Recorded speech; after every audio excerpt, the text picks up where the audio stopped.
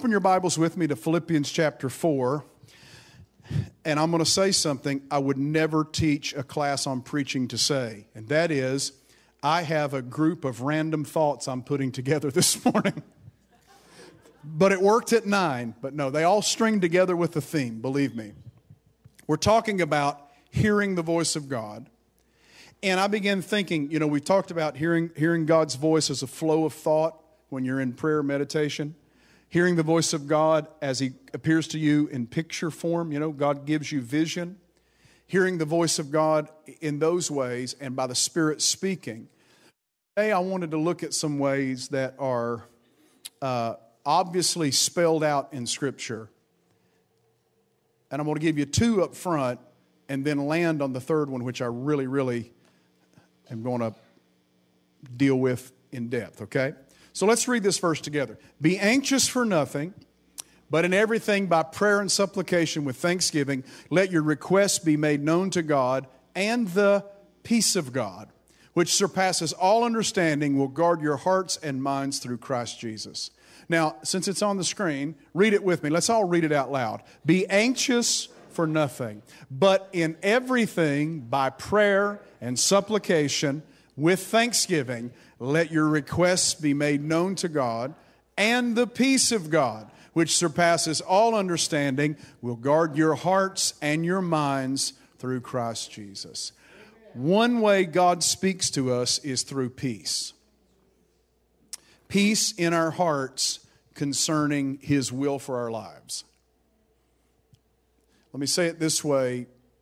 I think when you're in the center of God's will, there's a peace that He gives that is beyond what is possible in a human being. I mean, you and I can have peace. We experience, you can go out by the ocean and sit there if that's peaceful to you. Sit in a chair and feel the breeze and under the umbrella.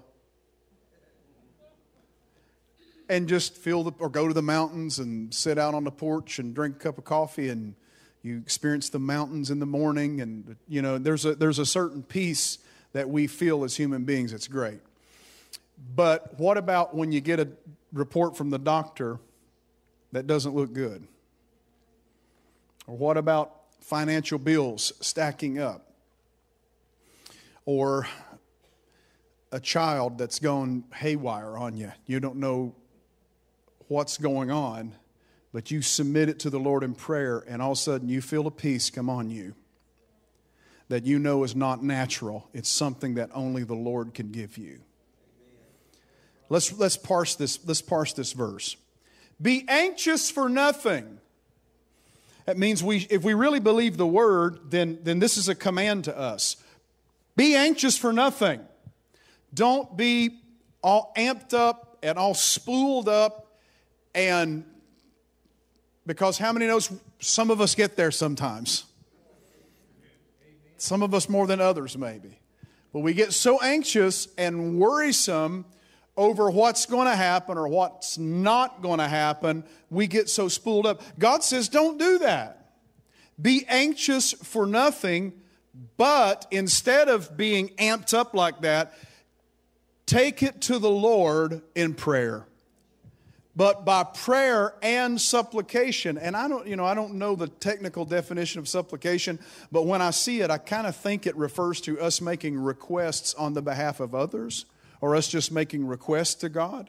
So by prayer and supplication. So instead of being anxious and worrying and fretting and freaking out, take those things to the Lord in prayer.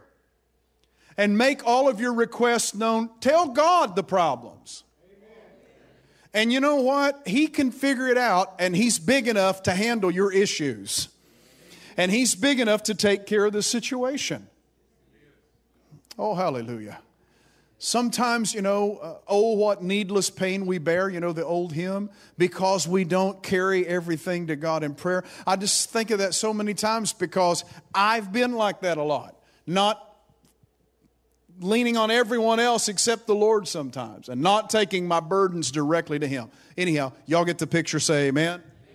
Don't be anxious, but take it to the Lord in prayer and make your requests known. And then the next part really becomes like the octane boost, with thankfulness.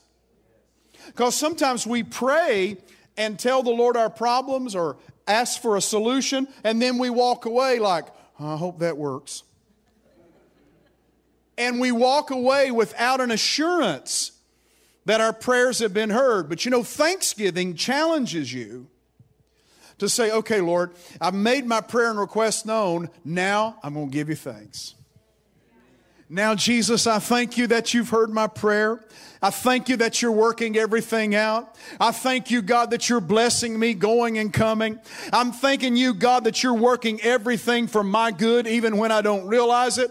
I thank you, Lord, that I'm the head, not the tail. I thank you, Lord, that I'm the lender, not the borrower. Hallelujah. I mean, come on, we're more blessed than we realize. And we just start thanking God for all that. It amps up our prayers to another level. It's hard to be anxious and hard to be a nervous wreck when you're worshiping God and thanking Him for taking care of the situation. Let your requests be made known. And the peace of God, which surpasses all understanding, will guard your hearts and minds through Christ Jesus. It should work like this. We face issues. We take them to the Lord in prayer. After taking them to the Lord in prayer, we worship and we thank Him for answering our prayer. And then the peace of God settles on us. And we realize everything's going to be all right. And then that peace sets up a watch and guards our heart from any other voices. Once you're settled in the Lord, that peace should come and guard you, saying, okay, I know this is all, I've submitted it to the Lord, and I know this thing's going to work out, and now the peace of God is keeping me. I'm going to follow the peace. Okay, why am I saying this? Because often in praying for God's will, often when you're asking to hear the voice of the Lord, God will send His peace, and that is a sign that you're right in the center of His will. Now, that doesn't mean you won't have to have conflict sometimes. You won't have to go through trials sometimes. You won't have to debate which way to go. I mean, all that's part of life. But I really think when you hit the sweet spot of His will, there's a peace there. There is just a peace there. You know, everywhere I've lived, I've pastored in 3 different cities, and everywhere I've lived, I've been super happy. I've just been super happy. I'm not the type of guy that goes, gosh, I can't stand this place. I've just never been like, I just felt as long as I'm in His will, I'm a happy camper. Amen? If things went well that day, or maybe they didn't go so well that day, if I'm in the center of His will, I'm walking in His peace. Okay. So years ago, when I was first married, I was considering going to Bible college. Now, I already had a college degree.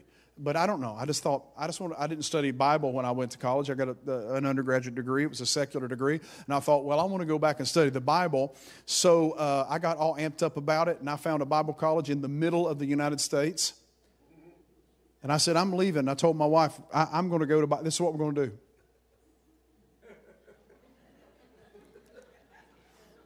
And I left. I told her that in one morning. This is what we're doing. We're moving to the middle of the U.S.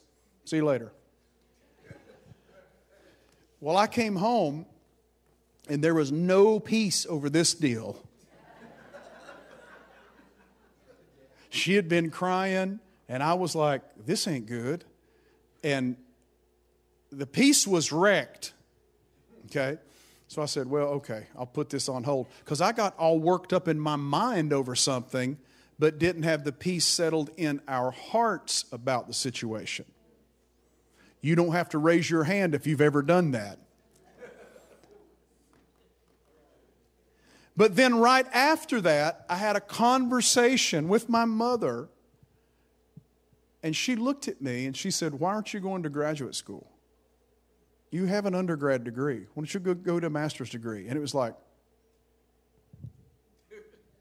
you're exactly right. I went and talked to my wife about it. She says, if that's what the Lord says, let's do it.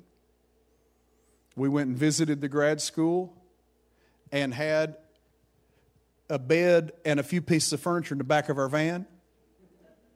And we said, this is it. Boom. The peace came and just went, shh. This is what we need to be doing. This is the peace of God on this. When I came down here in 2009, I'd been asked to travel with a missions organization and travel the globe doing conferences with this mission group. And it was like, a huge honor to be offered that. And then I had family and friends wanting us to come back to where we were born and raised back in the Appalachian Mountains of Virginia and plant a church. So I thought, well, then I came down here because the pastor here had called me and really felt God was doing something here. And so I showed up. I met with the leadership of the church, and it was all great. They were too nice. And when I left, I met Dayton Burt, who's my bishop, the next morning at IHOP. And I said, Dayton, I love you, but I'm going home. I'm going back to the mountains, and I'm going to plant a church there. And Dayton did the greatest thing. He said, Hans, I love you. We'll always be friends. And he let me go. Now later he told me, he said, I knew I had to do that. He said, I knew what you needed to be doing. But I let you go. I went home. I called him the next day. Dayton, we're going to go to North Carolina. That's what we're doing. Because we had gone home and me and Jackie we came to this like explosive moment of like, and I don't get like this, but I was like all amped up. And finally I said, God, I'll do what you want to do. And I looked at her and I said, we're going to North Carolina. She said, great, let's pack. Let's go to North Carolina. Boom. Boom, peace came on that, and I called Dayton, and Dayton said, I could have told you that's what you should have done, but you had to get there yourself. Come on, how many know what I'm talking about? But once you find that place of peace, okay, Lord, this is it. This is where I should be. This is what I should be doing. And now that peace is guarding my heart. Second thing, God speaks to us through wise counsel. Proverbs 12:15. The way of a fool is right in his own eyes, but he who heeds counsel is wise. The Message reads like this: fools are headstrong and do what they like, but wise people take advice. Proverbs 19. Listen to counsel and receive instruction that you may be wise in your latter days. How many of you wished you would have listened to your grandparents? Or listened to your parents? Because now you're in your latter days and it would have been a lot better for you if you'd listened to them. Proverbs 27:6. Faithful are the wounds of a friend, but the kisses of an enemy are deceitful. And then even in Acts 15, when the church met in Acts 15 in Jerusalem, they had a council meeting. And they were trying to decide what to do with the non-Jews that had come into the Christian church. Because all of these non-Jews or Gentiles were being saved in Paul's ministry. And then and there were those out there teaching that before these guys could become Christians, they should be Jewish. They should be circumcised. They should keep the dietary laws. They should keep the festivals and feasts and Sabbath laws and all that. And Paul is having a problem with this. So they come to Jerusalem and they work it all out. And finally at the end, James, the brother of Jesus, who now seems to be the head of the Jerusalem church, speaks up and he says this. He says, it seems good to us and the Holy Spirit to not lay upon you guys any greater burden than these necessary. Here's all I want you to do. Abstain from things offered to idols, from blood, from things strangled, and from sexual immorality. If you keep these, you're going to be doing fine. And I think the thing strangled to blood and meat offered to idols was an issue. It was a cultural issue because people were eating meat offered to idols in a temple. Then they were buying it off the street, coming home and eating it. And some Christian people were like, you can't do that. That was offered to demons. And it's, we can't. So the apostle said, just get rid of it all. Don't do that. And number two, live right sexually. Have sexual morality. And thanks. There's your church rule book. And they came to this And they said, it's interesting what James said, it seems good to us and the Holy Spirit. And it seems to be that counsel is speaking as the voice of God. They're speaking as the wisdom of the Holy Spirit. So listen, it is good to go seek wise counsel in making decisions in life, or seeking God's will, or seeking to hear His voice. It's good to seek wise counsel. Godly people, people who are filled with the Spirit, people who know the Bible, people who lived a little bit, and you can seek counsel from these people and often discern the voice of God in your life. Can somebody shout amen? In 1 Kings chapter 12, there's a story of Rehoboam and Jeroboam. Rehoboam was the son of Solomon, and Solomon had died and left the kingdom to Rehoboam. Well, Rehoboam came to power. He's a young guy. And Jeroboam had been a servant of Solomon's who had kind of rebelled because he felt the tasks and the taxation or the weight of the kingdom was too much on he and his people. So once Solomon died, Jeroboam said, okay, it's time to make things right. I'm going to go to the new king, to Rehoboam, and we're going to amend our ways. And so he came, and Rehoboam sought counsel. First of all, he went to his father's counselors, who were the older men. And he said, what should I do? They said, listen, you should make it easy on this guy, and you should receive him back into fellowship. Make it easy on him, let him come back. Then he went to his friends and the young guys and asked for counsel. And you know what they said? They said, here's what you need to tell him. You need to say, my father chastised you with whips, but I'm going to chastise you with scourges. You thought he was bad? I'm bad to the bone. You thought it was rough under him? It's going to be rougher under me. So this guy heeded the advice of the young guys. And what happened when Jeroboam came and heard this? Boom, it was over. And the whole kingdom of Israel split between the southern kingdom and the northern kingdom. And the rest of the Old Testament, we're dealing with this split between the southern and northern kingdom because of a guy who wouldn't heed wise counsel. Sometimes you don't need a prophetic word. You just need to listen to some wise people. Ain't nobody going to help me this morning, so I'm just going to preach it anyhow. Sometimes you don't need a dream and vision or chill bumps or gold dust. Sometimes you just need to heed the words of a wise person who says you are an idiot if you do this.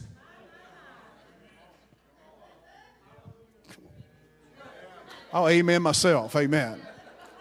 Come on, somebody. You know it's true. We know wisdom when it's plain before us sometimes, like written in neon lights, and sometimes we still go and wonder why we get in trouble because we don't obey wisdom. Well, somebody shout hallelujah.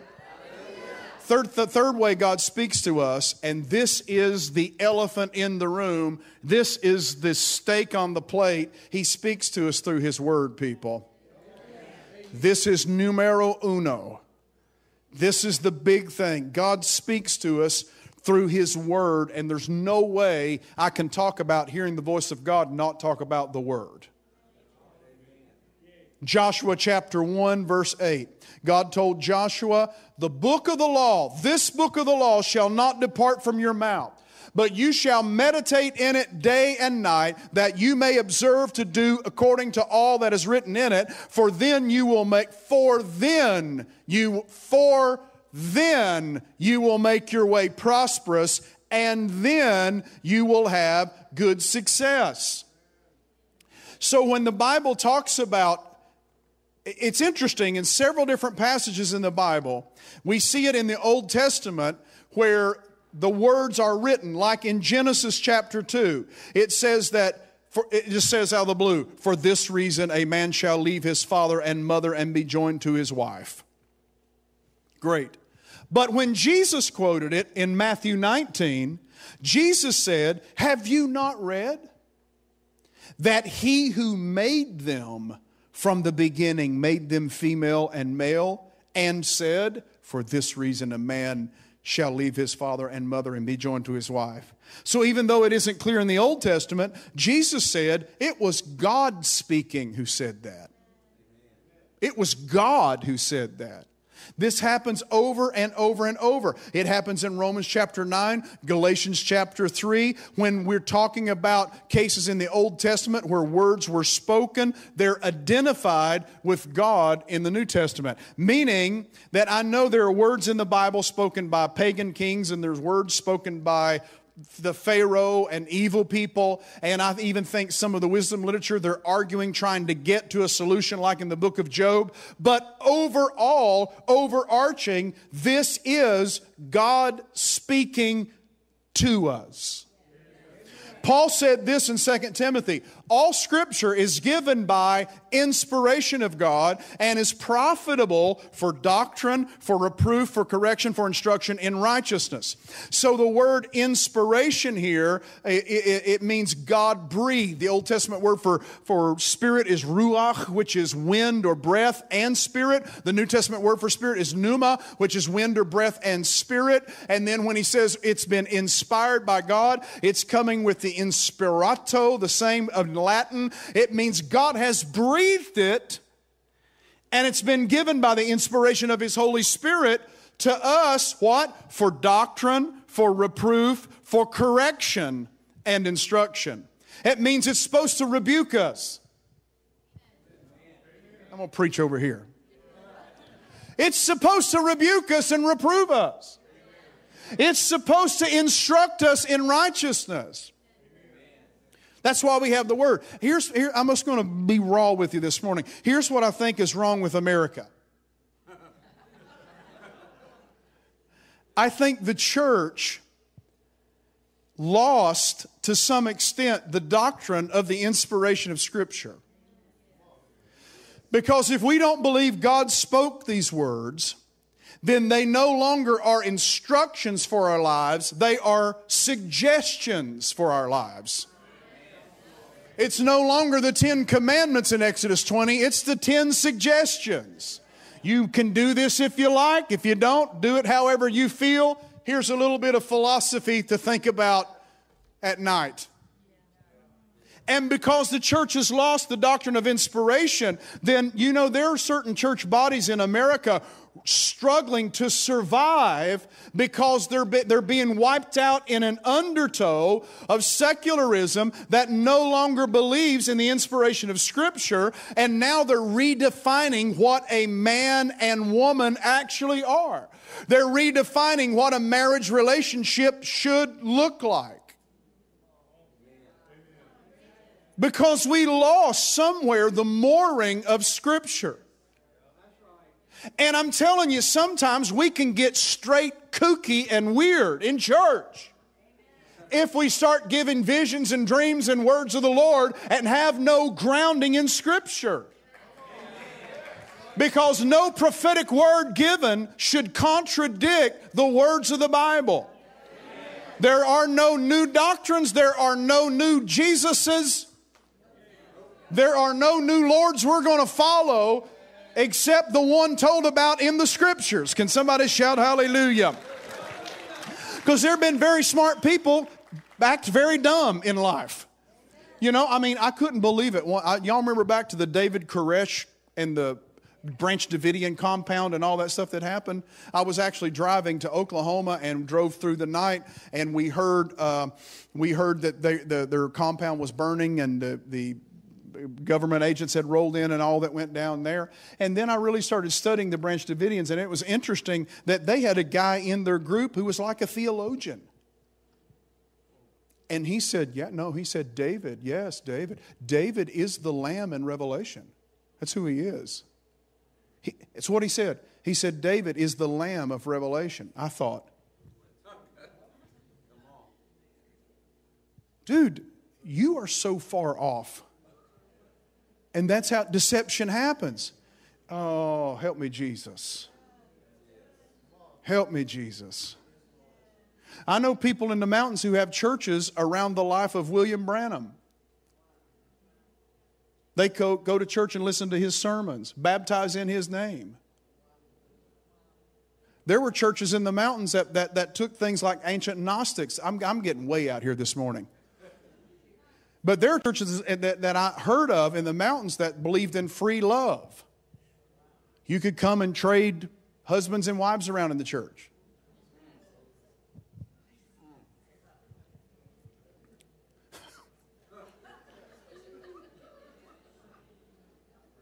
I don't care what person stands in the pulpit and preaches. I'm going to be like Paul now. If he comes with any other doctrine, he is anathema. He's cursed. If he comes with any other thing than the Jesus we knew. That's why Peter said, oh, hallelujah. Peter said in 2 Peter, our hands have touched the word of life. I'm not bringing to you cunningly devised fables, but I'm telling you of the word of life. And Peter said this, and I know it because I was with him on the holy mountain. Meaning I was with him on the Mount of Transfiguration, and I saw him change into a glorious appearance, and I saw his glory for who he really was. And I'm telling you, it's not a fable. It's not a fairy tale. It's not a fantasy. This is that same Jesus that they crucified, who was dead and buried on the third day. That's the one we're worshiping right here. The historic Jesus of the Bible. Come on, somebody shout amen. Oh, somebody shout hallelujah. Now listen, let me just go ahead and get down in your junk drawer. Because if we would just obey the Bible, there's a lot of issues that would be ironed out in our lives. I want to give you just a couple examples. And man, these are hard. So just tighten your seatbelt. Ephesians chapter 5. Ephesians chapter 5 and verse 1. Paul says this, therefore, be imitators of God, dear children, and walk in love as Christ also has loved us and given himself for us as an offering and a sacrifice of God for a sweet-smelling aroma. But fornication, which is sexual relations outside the bounds of marriage, all uncleanness or covetousness, let it not even be named among you as fitting for saints. Neither filthiness nor foolish talking nor coarse jesting. You know, it was John Stott who said, don't joke about sex. Which are not fitting, but rather giving of thanks. Now, why is this important? For this you know that no fornicator, unclean person, covetous man, who is an idolater, has any inheritance in the kingdom of Christ and God. Let no one deceive you with empty words, for because of these things the wrath of God comes upon the sons of disobedience. Therefore do not be partakers with them. Amen. This is the voice of God calling into a pagan culture, which ours is not far from it, calling them, don't do this and don't be partakers of it. Well, I'm living with my boyfriend. Do you have a prophetic word for me? I don't need a prophetic word for you. I got this word for you.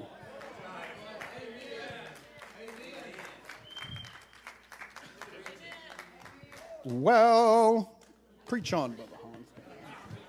I'm going to preach it anyhow. I'm just reading scripture, you know. It's like not rocket science. Listen to 1 Corinthians 6. Oh, hallelujah. 1 Corinthians 6, verse 9. Do you not know that the unrighteous will not inherit the kingdom of God? Do not be deceived. Neither fornicators, it comes from the Greek word porneo, where we get pornography from. Neither fornicators, nor idolaters, nor adulterers, nor homosexuals, nor sodomites, nor thieves, nor covetous, nor drunkards, nor revilers, nor extortioners will inherit the kingdom of God. And somebody says, well, the kingdom of God's talking about God's way of doing things. No, it's talking about going to heaven. Why? Because the rest of this passage, he's talking about judgment. The judgment of the end and how we're to judge in church. Jesus said, don't judge. Yeah, exactly. Jesus said, don't judge inequitably, Because like if you have a speck in your eye and someone else has a beam in their eye, there's something wrong going on here. But Paul says, no, in church it's a different situation. Wow, this is hard preaching. But let me just get through it, because I'm talking about hearing the voice of God. And we can get kooky and freaky about hearing the voice of God and ignore what's written right in the black and white for us. And then Paul says this, and such were some of you. Past tense. Not are some of you. You say, yeah, but Pastor Hans, a church, it's just, I can't deal with that. It's just perfect churchly people. No, honey, we're not perfect. They ain't one of us perfect. But you know what? And listen, I wasn't raised in church. And I guarantee you a whole slew of y'all weren't raised in church. And you know what? You know one thing we have in common? Not that we're perfect, but we have this in common. We're washed in the blood of Jesus. And now we can count our sin and our life of bondage as something in the past. And then he says this, but such were some of you, but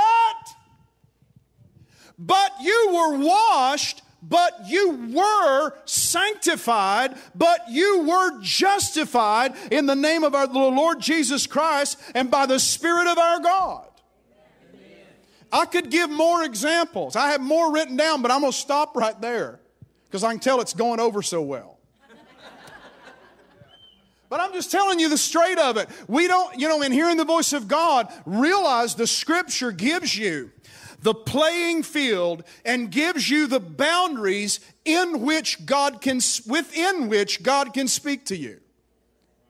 He speaks to you within the precepts of Scripture. And that we hear Him. And Scripture becomes a boundary. And it's like this. It's like this boundary on this stage here. That's a good thing it's there. Because when I'm preaching, I got to get up here and I feel that boundary. I know I better stop or I'm going to break my neck. And sometimes I've been crazy. Why? Because sometimes people like to push boundaries. And I've gotten out there where I shouldn't, but a boundary is a good thing. A boundary is a beautiful thing for a rodeo rider. A bull rider has boundaries. He has a fence around him. And why is it important? Because once he's cast off that bull, that boundary becomes his safety zone. And he runs as hard as he can for that safety zone. And if he gets behind the boundary, his life will be saved. And so God's commandments and God's word is like that rodeo corral for you and I. If we can stay behind His word and behind the boundaries that He's set for us, we're going to be okay. The only people in to help are the clowns. It must be me and you helping distract so you can get to the boundaries. Can somebody shout amen? But you know what? The Word of God is not popular all the time, but I don't care if it's popular or not. We still have to believe it. He said to Timothy, Paul did, preach the Word, instant, in season, and out of season. Reprove and rebuke with all long suffering and doctrine. We're to believe the Bible when it's popular and to believe it when it's not popular. We're to believe the Bible when the media is for us and the media is not for us. We're to believe the Bible when the government passes laws according to Scripture, and when they pass laws against Scripture, we're to stand on Scripture instead of the laws of the land. I'm telling you what, there's a higher standard, and it's God's Word. In the end, you're not going to be judged on the words or philosophy of Hans Hess. You're not going to be judged on the words or philosophy of the International Pentecostal Holiness Church. You're going to be judged by the standard of His Word. Oh, hallelujah. Because I believe at the judgment seat, it says the books were open. I don't know. I'm just going to play with it, but I believe it's the book of life in which your name is written if you're born again. And I somehow think the Bible's going to be open, and all of these words that we heeded or didn't heed are going to be staring us in the face at the end. Come on, somebody shout hallelujah. Come on, somebody shout hallelujah. We've forgotten how powerful the Word is. If we had just practiced the Word, if we just practiced the Scriptures, I got a word for you this morning. Believe in the Lord Jesus Christ, and you shall be saved. I got a word for you this morning. Exodus 20. I am the Lord that healeth thee. Come on, I got a word for you. I can do all things. Philippians 4. I can do all things through Christ who strengthens me. Hallelujah. Hallelujah. Come on, I got a word for you all the way back from Isaiah. When you walk through the fire, it shall not burn you.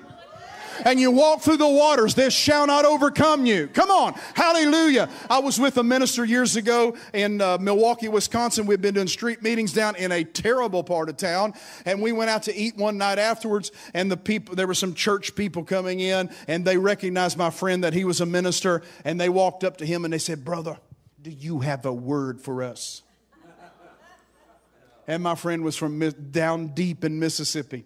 He said, "Yes, ma'am, I do. Love the Lord your God with all of your mind, your heart, your soul, and your strength.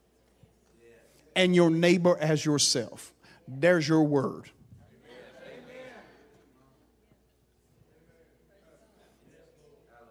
Well, Jesus. Meditate in it. Meditate in it. Meditate in it. The ancient Hebrew for meditate has a sense of ruminate. It's like a cow chewing cud. He gets a little bit of grass. So I'm going to store that for later. And then he brings it back up and starts chewing again. It's us with the word. I'm reading it. Oh, Lord, that's good. I'm going to store that for later. I'm going to pull it back up and get into that again. I'm going to store it for later. Then I'm going to pull it back up. And I'm going to get into that again. I need some wisdom, Lord, on a decision. I'm going to get into this thing again. And God, see you speak to me, Lord. God, I need direction for a friend. I want to get back into it and get in. I need a promise that I can take before you in prayer. I'm going to pull it back up and get into it. And the Holy Spirit starts referencing what we've put in the hard drive and starts bringing it back up. And it's absolutely amazing what God will do. Let me tell you this, and we're going to close. I think most every major decision in my life, there's been a confirmation that God has given me from the Bible. There's been a confirmation. I got saved reading the Gospel of Mark. That's how I got saved. I started reading the Gospel of Mark, and it started coming alive like crazy. I got baptized in the Holy Spirit and spoke with other tongues by reading Mark 16 and praying that into my life.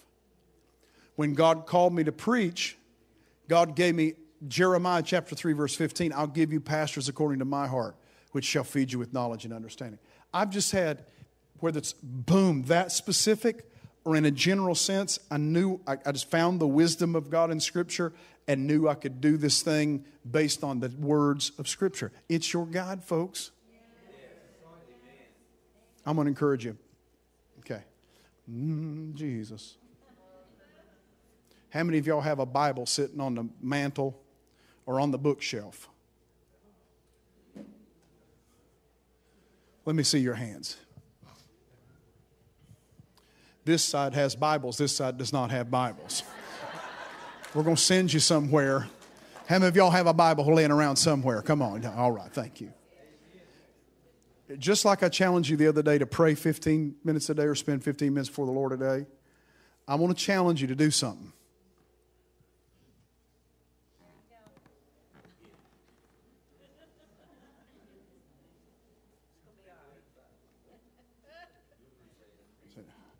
Okay, Dr. Phil, I don't need you right now. I'm going to get the Bible off, and I'm going to open up, and I'm going to start seeing what God says to me.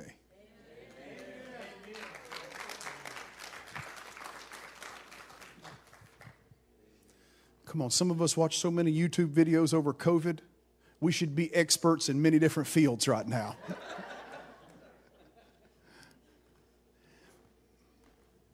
Let me just tell you, get into this word and it will absolutely transform your life.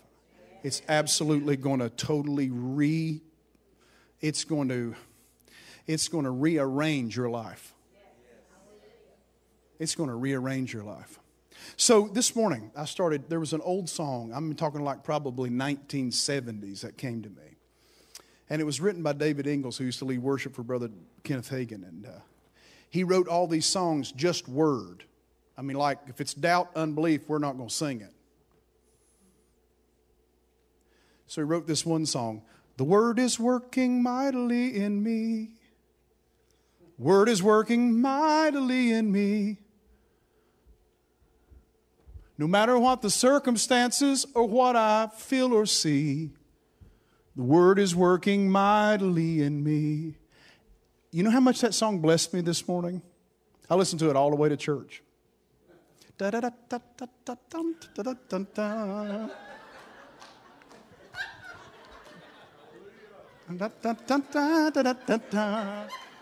I was so happy, somebody could have flipped me off and it wouldn't have mattered this morning.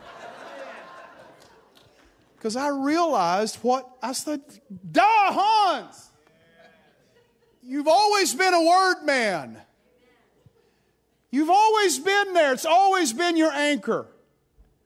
That's where the answers are. Come on, that's where it is. Get it off the shelf. Take time. Let God speak to you. Thank you so much for joining us online. And I hope the message was a real blessing to you. You know, eternity is a real thing. You're going to spend eternity somewhere. According to the Scriptures, you spend eternity in one of two places. First of all, heaven. Paul said to be absent from the bodies, to be present with the Lord. Or number two, in hell. Jesus talked about the rich man who went to hell and was in great torment. And he was begging Abraham to send someone, a messenger, to tell his family. Well, listen, you're hearing the message today. Eternity is real, and you're going to spend it in one of two places. So why don't let's decide right now, me and you, that you're going to spend it in heaven. How do you do that? You accept Jesus into your heart. Open up your heart and say, Lord, come in. Cleanse me of all sin. I accept you as my Lord and take the throne of my life as yours. Okay? So let's pray right now. Just pray with me right where you are. Just repeat this. Father in heaven, I remove myself from the throne of my heart. And Jesus, I invite you to sit on the throne of my heart. Forgive me of all sin. Wash me in your precious blood. And I accept your sacrifice for me. And I thank you, Lord, for cleansing me, for saving me, and for accepting me. In Jesus' name I pray. Can you say amen right where you're at? Hey, thank you for joining us. And please come back, get in the Word, get in the flow of the Spirit. And we're just blessed to have you with us and look forward to seeing you the next time.